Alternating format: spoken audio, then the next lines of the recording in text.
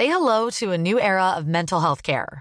Cerebral is here to help you achieve your mental wellness goals with professional therapy and medication management support. 100% online. You'll experience the all-new Cerebral Way, an innovative approach to mental wellness designed around you. You'll get a personalized treatment plan from a therapist, prescriber, or both in a safe and judgment-free space. Your Cerebral therapist or prescriber will outline a customized plan with clear milestones along the way, so you can get to feeling your best. With Cerebral, you're not alone in your mental health journey. We're here to empower you to live a fulfilling life. So take that first step towards a brighter future and sign up today at Cerebral.com/podcast and use code ACAST to get 15% off your first month. Offer only valid on monthly plans. Other exclusions may apply. Offer ends July 31st, 2024. See site for details.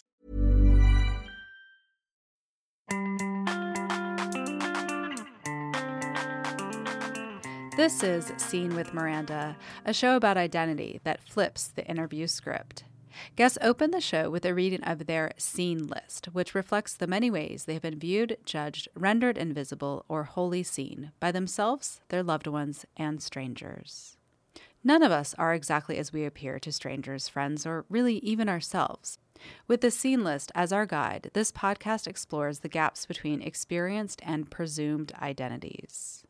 I am Miranda Wiley, the host of this show, which to me means being an observer and facilitator to a conversation that the guest begins.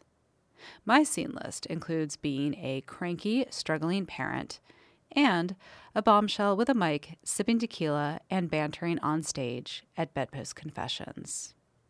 And this, my friends, is the last episode of Scene with Miranda Season 1. I know, it went quick. But there will be more. Be sure to subscribe to the podcast so you can stay in the know about Season 2 and catch me on Instagram and Facebook at scene_with_Miranda. But before we turn to social media, let's enjoy the scene list of Shelby Hadden. Shelby is a filmmaker whose pelvic floor condition inspired her animated short, Tightly Wound. She is a crowdfunding ninja whose work has a social cause, and instead of losing her virginity, she won it while being wholly seen. In fact, a week before we sat down to talk through her scene list, Shelby was at Bedpost Confessions telling an audience of 400 the story of working through her pelvic pain to successfully have sex for the first time. We were still on a high from the show where Shelby left the crowd in weepy happiness and full of hope. Here's my conversation with Shelby Hadden.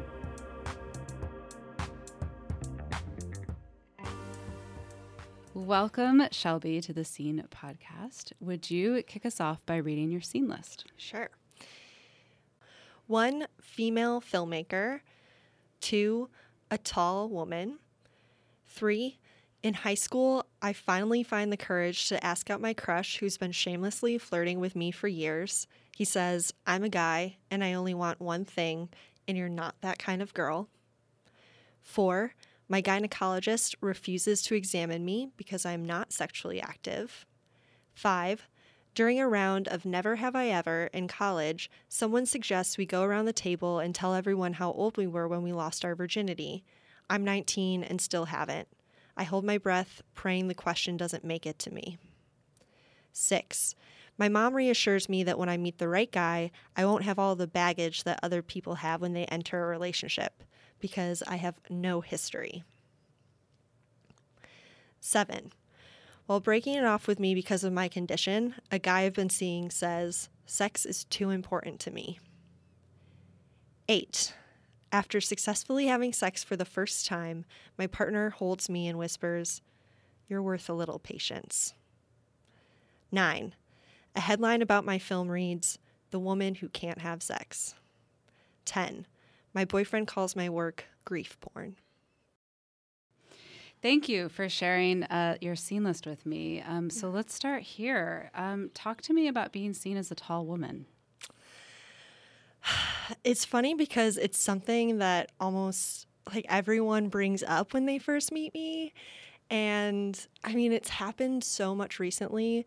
I went to Ohio last weekend and met someone who I actually Skyped with for an interview for a job.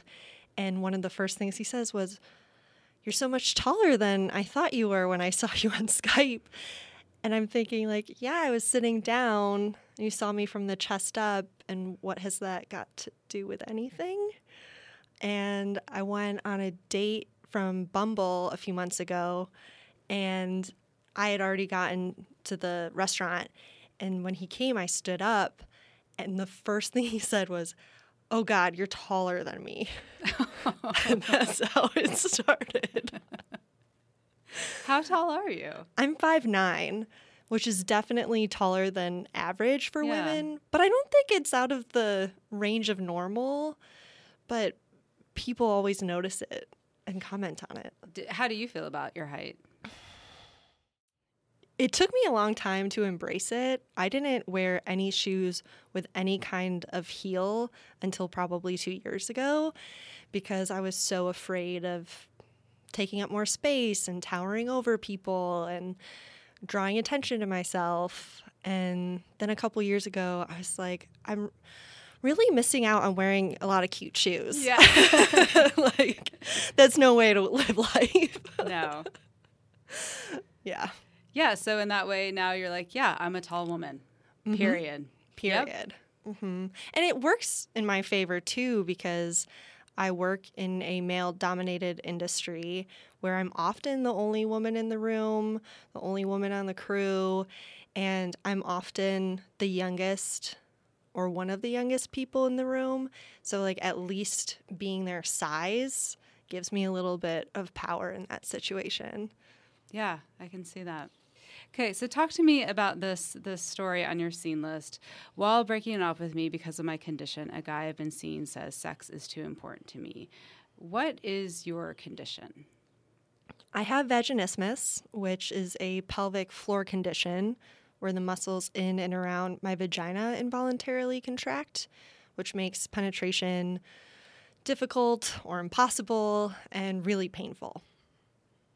And so at what point did this guy break it off because sex was too important for him?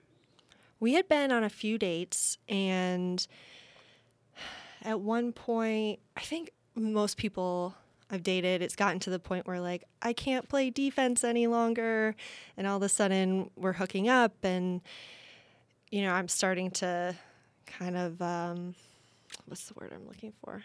I'm kind of, like, recoiling, and he was asking me what was wrong and why he wanted me to, or why I wanted him to stop.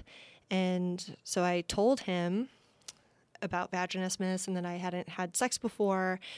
And his response was amazing. He was like, "It's okay. I like you so much. You're such a great person with a lot to offer. Like, we'll figure it out." And I was really clear when I explained to him what the condition was, that I was in physical therapy, I was getting treatment, I was getting better, but it was going to take time and some trial and error and someone to work with me on it. And the next day, he texted me and said that he didn't want to see me anymore. He had been thinking about what I had said, and sex was too important to him. What does that even mean, sex is too important to him? What did you take away from that? I guess for him, sex is really a physical act, period. And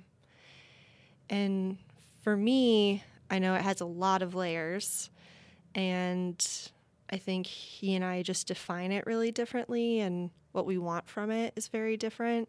So if he can't scratch his itch right away, then, like, Yeah. there's no point of waiting. Which, you know, made me feel like a physical object and made me so angry because if he thinks sex is important to him, he has no idea how important sex is to me. And it was really, really disappointing because he was the first person who had a positive reaction in the moment and seemingly accepted it and was okay with it. And then the next day completely went back on it. Totally took it back. And not only that, but, you know, I told him, like, I was super vulnerable with you in person. Like, to your face, I told you this really scary thing that was hard to admit, that I have, one, I have this condition, and two, that I've never had sex before. So really two big scary things. And he couldn't even like call me or like see me. He just texted me about it. So when did you get diagnosed with this condition? And when you're talking about that, the fact that sex is important to you as well, like what is that bit of that journey in terms of, going to physical therapy and other things that you're doing? Like how long has that process been of being diagnosed and then being in treatment? Mm-hmm. I got my period when I was 14 and tried to use a tampon pretty soon after that and just could not get it in. And it was the most painful thing I've ever experienced, and it felt like I didn't have a hole. And my mother would just tell me I had to find that right angle, just put more Vaseline on it.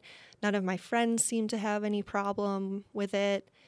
But there was like something inside me that just knew that this isn't about finding the right angle. Like, I must have something. And it was scary. I was like, what if I have a disease or like cancer? Or like, what if I don't even have a vagina?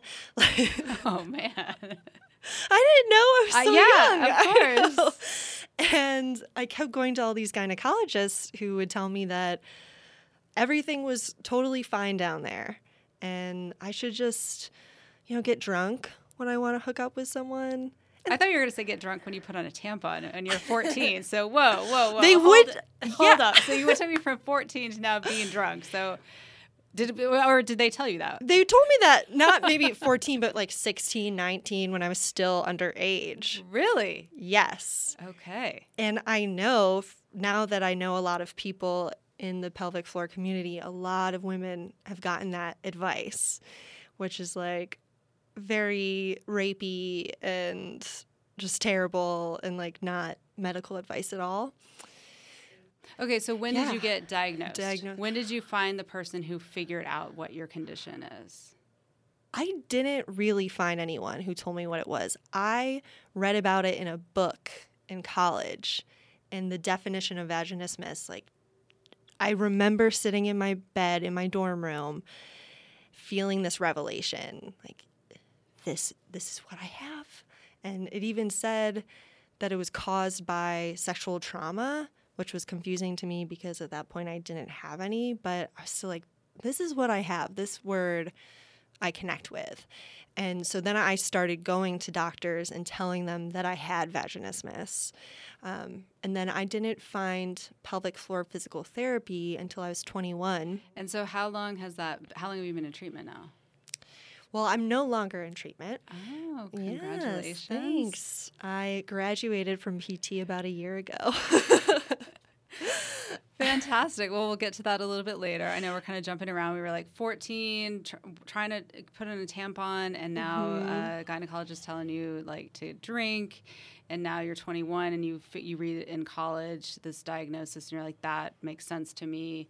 And now you've graduated, so that gives us where you've been in this whole history of this, which I want to share with you something too. You reminded me, I had trouble putting in a tampon in as well because I had this like extra piece of skin, and it turned out that it was my hymen, but I didn't know. Like, so I was thinking about my 14-year-old self. I was asking all my other girlfriends, like, do you have this, like, piece of skin that just is there? Like, and I'd do a little thing. It was, like, the hole, and there was this line across the hole. And everyone's like, no, I don't have that. I'm like, what is this? What is this? And I would get examined, but, like, they were able to put in the speculum and push that piece of skin to the side. So it wasn't until, like, I actually, like, bent over and, like, touched the skin and pulled it out and said, look, what is this? And then a doctor was like, oh, that's your hymen. Oh my God. Yeah. Why don't they like explain any of this to us? I don't know. And so basically I had surgery. My first surgery was to have my hymen removed. So technically that's kind of how I lost my virginity in some ways. But I wanted to put a tampon in, and I was having such difficulty, and I couldn't figure it out. And it was like me having to diagnose it in this way that you're saying. Like, I find that so I don't know, traumatizing that you were like going around to all these different doctors, which on your seen list, this one really strikes me of like my gynecologist refuses to examine me because I'm not sexually active. That actually happened to you as well? Yes. And since when do you have to be sexually active to go see a gynecologist and take care of your health? I don't know. And I had all these questions. I was asking her about birth control so I could at least regulate my period. And she didn't think it was worth her time to look at me. So she just sent me home. And I told my mom that she didn't look at me. My mom's a nurse, and up till that point, she still thought it was all in my head. But she was pissed that this woman didn't look at me. And so she called and she yelled at the receptionist and was like, "We're coming back tomorrow. I'm going to be in that appointment. She is going to look at my daughter." And so my mom was in the exam with me, and that was the first time she saw how painful it was. And I was like sobbing and screaming, and the nurse was holding my knees down so that she could insert the speculum. And I saw it change in my mom's face, that she realized this is really not normal and it's not okay. Wow. How old are you in this? Because I'm still just like trying to wrap my head around you're younger than I am. So is this like a generational thing that like people are more sexually active younger, that then like the doctors are just presuming that you're having sex, and if you're not, like you're not worth my time somehow? Yeah, I think I was 19 or 20. Okay. Somewhere around there. And yeah, I remember I went to one gynecologist in college, and when I told her that I wasn't sexually active and I was trying to figure out the vaginismus thing, she was like, "Wait, you're 21 and you've never had sex? I want to hug you right now." And she got so emotional, and she's like, "Everyone on campus has sex, and like no one waits till marriage. And I'm just so happy to meet someone who's not having sex." And I was so mad. I was like, if I could, I would. I just don't have that choice right now. Yeah, that's making a lot of assumptions. A lot of assumptions. So yeah. Talk about being seen. First of all, that the story that you just told about your mom and really seeing you, like literally seeing you be in pain and understanding what that it's not in your head, that it must be a condition, that you're not making this up. That must have been really powerful. Did she start to then do more research? Yeah, so that doctor, at the end of that exam, she told me that there are dilators that people use for the condition to practice inserting and penetrating, but all the dilators that she knew of were larger than a tampon, even the smallest one. So she told us to buy really skinny candles and insert those. Okay. So my mom was on the hunt. She went to every store. like Tuesday morning, Bed Bath & Beyond, sales at Macy's. She's there. She was there. She found some at Hobby Lobby. Hobby Lobby. Oh, of all places. If they only knew. What we're using those candles for. Oh, man. Okay. And so she would always be asking me and like checking in, like, "Are you using the candles?" And I used those candles for months and never got anywhere with them. And, she was always encouraging me to go to more doctors and ask more questions. And, she was like, "I'll pay for whatever treatment you need." She was really supportive after that. So going back to your scene list, you talk about in high school, you finally had the courage to ask out your crush, you've both been shamelessly flirting, is that right? Okay. Mm-hmm. And then so he says, "I'm a guy and I only want one thing from you, and you're not that kind of girl." So was your crush correct in that you weren't that kind of girl? Or do you think if it weren't for your condition, you would be totally slutting it up? And I'm saying slutting it up in the most sex positive way. Also in the way to tie in this other thing that you just said about, one doctor saying or nurse saying, "I'm so happy to meet you. Like everyone is having sex. Like it's impressive to see you save it until marriage," which it doesn't sound like you said you were saving it till marriage, Mm-mm. and that's making that assumption. And so, yeah, like, do you think that you weren't that type of girl, or is that like the condition kind of shaped you in that way? I know sometimes it's hard to separate, like that's your life and that's the road you were on. But what do you think about that? I think he was right that I wasn't that kind of girl. I think I always was really scared of sex. I actually found my diary from 5th grade not too long ago, and the entry when my mom told me about sex, like I went up to my room and just cried and didn't say anything to her the rest of the day. And in my diary, I was like, I'm never having kids. I'm going to adopt. I'm never going to do that. It's so disgusting. Totally horrified by the concept. So I think he was right for me at the time to say that, but I also think it's just so emblematic of the way we categorize people, especially women, as like virgins or whores. And I think ever since that moment, I felt like I had a virgin tattoo on my forehead, and everyone knew. Yeah, talking about that. Okay, this one here. My mom reassures me that when I meet the right guy, I won't have all the baggage that other people have when they enter a relationship because, no history. Mm-hmm. What is going on there? I would just always tell her, like, I already have baggage. And just because I haven't had an official boyfriend, like, change my relationship status on Facebook doesn't mean that I have zero history, like that I've never interacted with anyone or tried to date or tried to have sex. Yeah, it's almost like you don't exist until you're next to somebody in comparison to in a relationship of any of that. So right, that's very invisible making. It is, and really disqualifying all of my experiences. And because I have dated a lot of people, not for very long, but, they all ended really badly. And how could that possibly not affect how I enter a relationship when I do? So walk me through this time when, after successfully having sex for the first time, your partner holds you and whispers, "You're worth a little patience." Tell me about that. How do I summarize that story? Tell me this, like, what was it like to hear somebody say, "You're worth a little patience"? Just focus on that portion of it. Mm-hmm. It was everything that I'd ever wanted.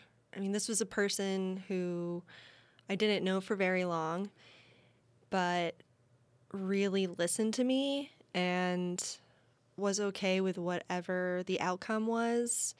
And it was really we had a good conversation about sex before we had it. And then it was successful.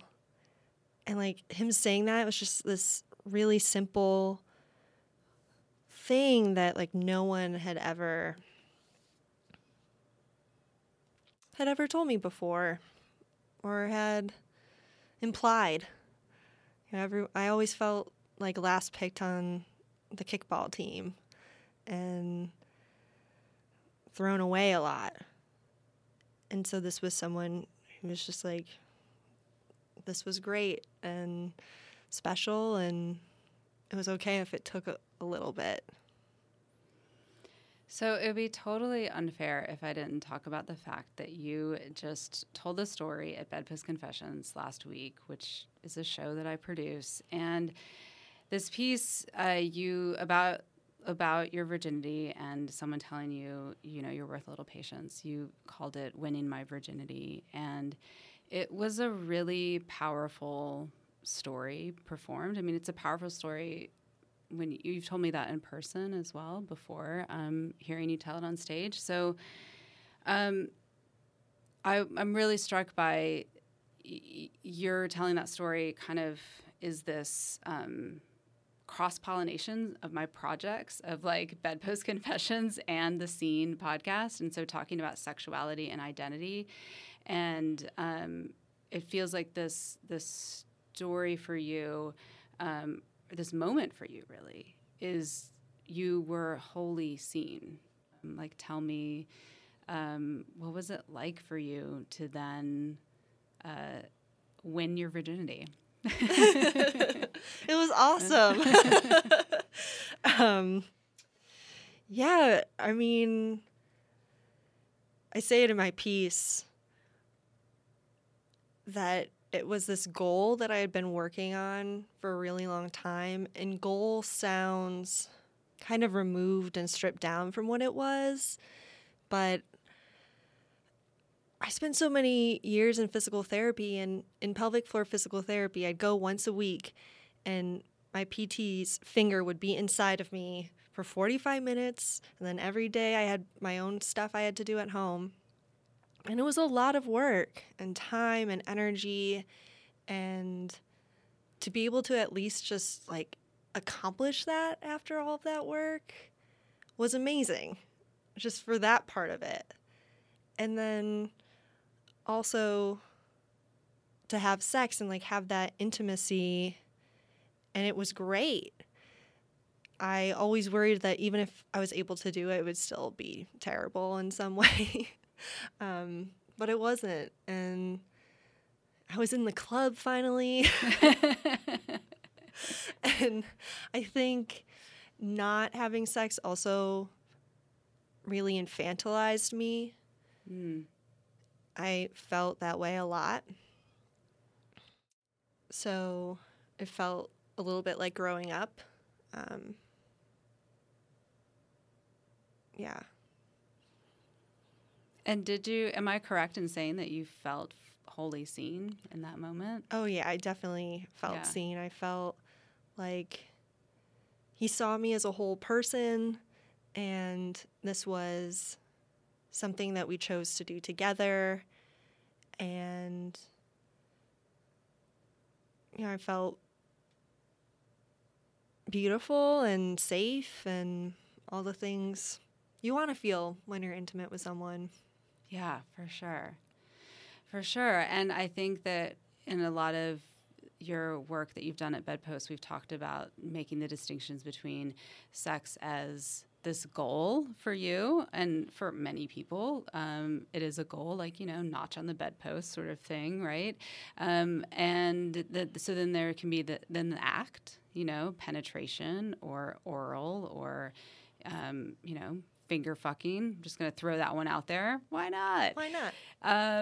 So then you have the sex act. Then you have the connection part of it. You have the layer of intimacy and feeling like you are connecting with somebody in a way that you don't necessarily connect with people. But then there's also like totally detached sex that people can have too, and a way of like not wanting to be seen and to be like numbing yourself. So there's all these ways when we're talking about having sex, like that we're talking about something else than sex. And so what I think that you have achieved in that story so successfully is talking about what it meant for you, and that this person was able to be there with you on this journey and achieving a goal, but not having it feel like, touchdown, like goal moment.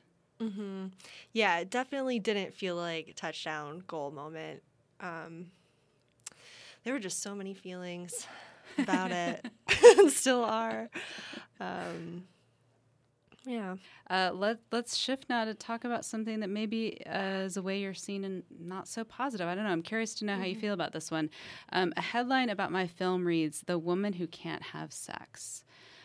What's your reaction to seeing this headline? Oh, I was so angry about it, especially because I had a great interview with the person who was writing the story, and I really felt heard, and, it's just like it was a great conversation. And then to be reduced to this woman who can't have sex, which, like we just mentioned, there are lots of definitions of sex, and that's not a way I see myself. And it's just so simplified and so baiting to get people's attention. What headline would you like to see about your work? And also, please expand on what your work is. I just finished my short animated film, Tightly Wound, which tells the story of my whole journey, starting with trying to use a tampon for the first time through a dating experience I had a few years ago where this guy laughed in my face when I told him about it. And between the film, performing at bedpost, and some other things, a lot of my work has been about pelvic pain and talking about sexual dysfunction and virginity. So I guess I'd like headlines to say something about pelvic pain because those are words that I want to be in our everyday language, like STIs. I hope that one day pelvic floor dysfunction, people know what pelvic floor dysfunction is as much as they know what herpes is, so that when people enter relationships, they know what it is, that there's treatment, what to expect. And that you can have sex. And that I can't have sex. Yeah. That's the thing about that headline that I read. It's like you can't have sex. Like it's like a death sentence. Like it's just not possible, which I'm sure has felt like that. But that's not actually the correct definition of the condition. Yes, it is not a death sentence. And there are people, lots of pelvic floor physical therapists who are out there helping people every day and treating people every day. And every PT I've seen has promised to help me and promised that I would reach those goals. It was never, well, we'll try to get here. We'll have to see. It was always, I promise you'll be able to have sex. Okay. My boyfriend calls my work grief porn. What the fuck?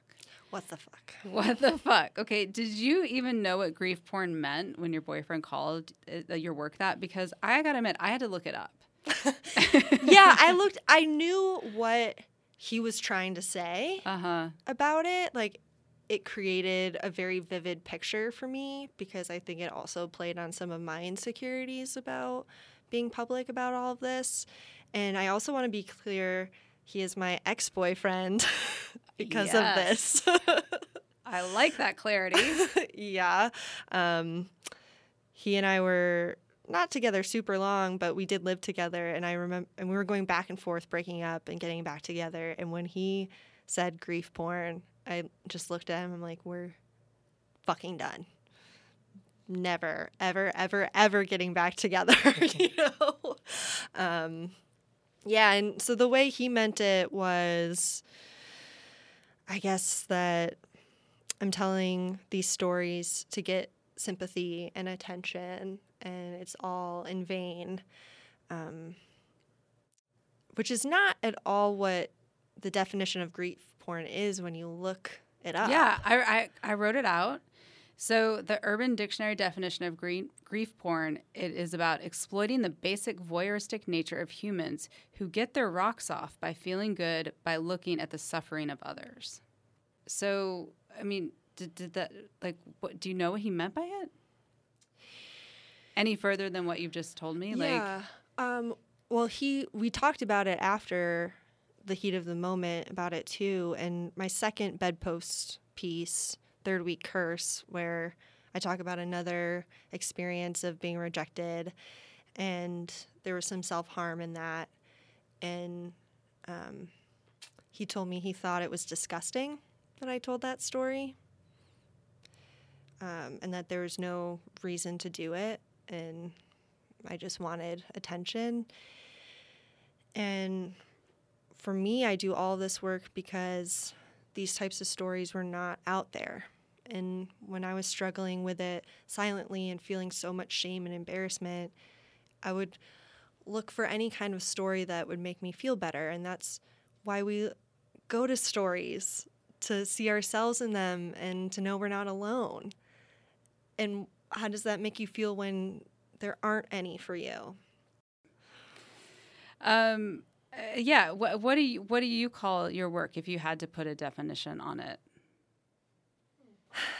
I guess my work, I think, has a social cause. and has a goal for making impact. Those are the types of films I've always wanted to make. I don't make films just for the sake of making films or to fill my ego. And I see a lot of filmmakers who do that. But with my films, I want to say something or explore something and reach people in a way that they haven't. So what would you like to be on your scene list a year from now? I was hoping you weren't going to ask this question. It's hard. I want to be seen as just a normal dater, just someone who can date in the world like everyone else.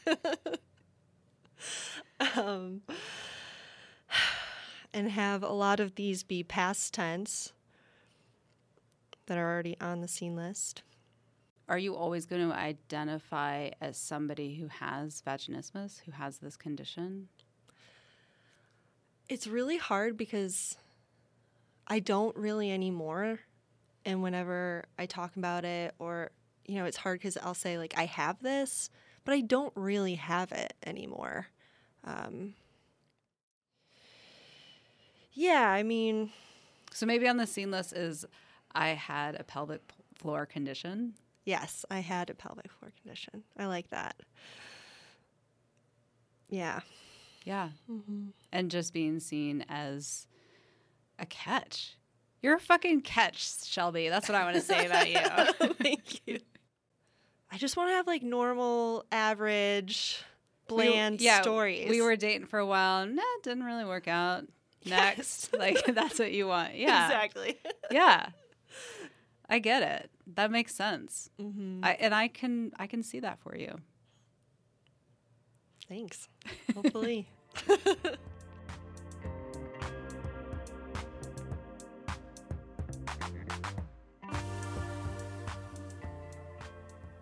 Want to hear Shelby's Bedpost Confessions piece? Well, the thing is that I retired the Bedpost podcast in order to develop this podcast. But you are in luck. Shelby's Winning My Virginity Bedpost story was published in article form. Check out Why Waiting Until 25 to Lose My Virginity Was the Best Decision I Could Have Made. The link to the article and more of Shelby's work in the show notes. And if perchance you are in Austin and don't attend Bedpost Confessions, do yourself a favor and come to the next one on July 18th and 19th. For now, the Scene team is me, Miranda Wiley, and producer Mariah Gossett. Music by Solid State Dream Suit. Follow us on Facebook and Instagram at scene_with_Miranda. Join me in documenting our identities with the hashtag HowAreYouSeen. Email us at hello@scenepodcast.com. And please, if you're enjoying the show, write us an iTunes review and give us that 5-star rating. We have plans to grow this podcast, and it helps if we have rating love. Appreciate it. All right, so since this is the close of season 1, I want to thank all of those who have contributed to Scene with Miranda. Thanks to Alex, who back in 2007 said, "You need to make a podcast." And here we are, 11 years later, making a third. Thanks to Whitney, Heather, Jack, Christine, Julia, Laura, my wordsmith for life, Kate, The Art of Freelance, and Permanent Record Studios for housing us. And of course, Mariah, who came on board after I shared my scene list, just, casually over coffee. And she said, I'm completing a master's of science in media management, and I would love to put my spreadsheets to use. We're going to make this podcast. The first thing people notice is her sea creaturely curly hair. Mariah relishes being seen as a good friend and the kind of go-getter that makes people wonder, when does she sleep? I couldn't agree more. And lastly, special thanks to my guests who, without hesitation, agreed to be interviewed and then followed up with, wait, what's a scene list? Exactly. Y'all have set the bar. Nikki Devon is a Fat and Black Texas author. Justin Simeon is a storyteller with questions, not answers. Whitney Stafford is the solution. Karina Magyar is generous. Ebony Stewart is with fewer questions and more Panera Bread locations. Jay Graham is a successful business owner making change in our community. Shelby Hadden is a normal dater who had a pelvic floor condition. Until next time, may we all be wholly seen for where we are at any moment in time, at least once. Thanks for listening. I see you.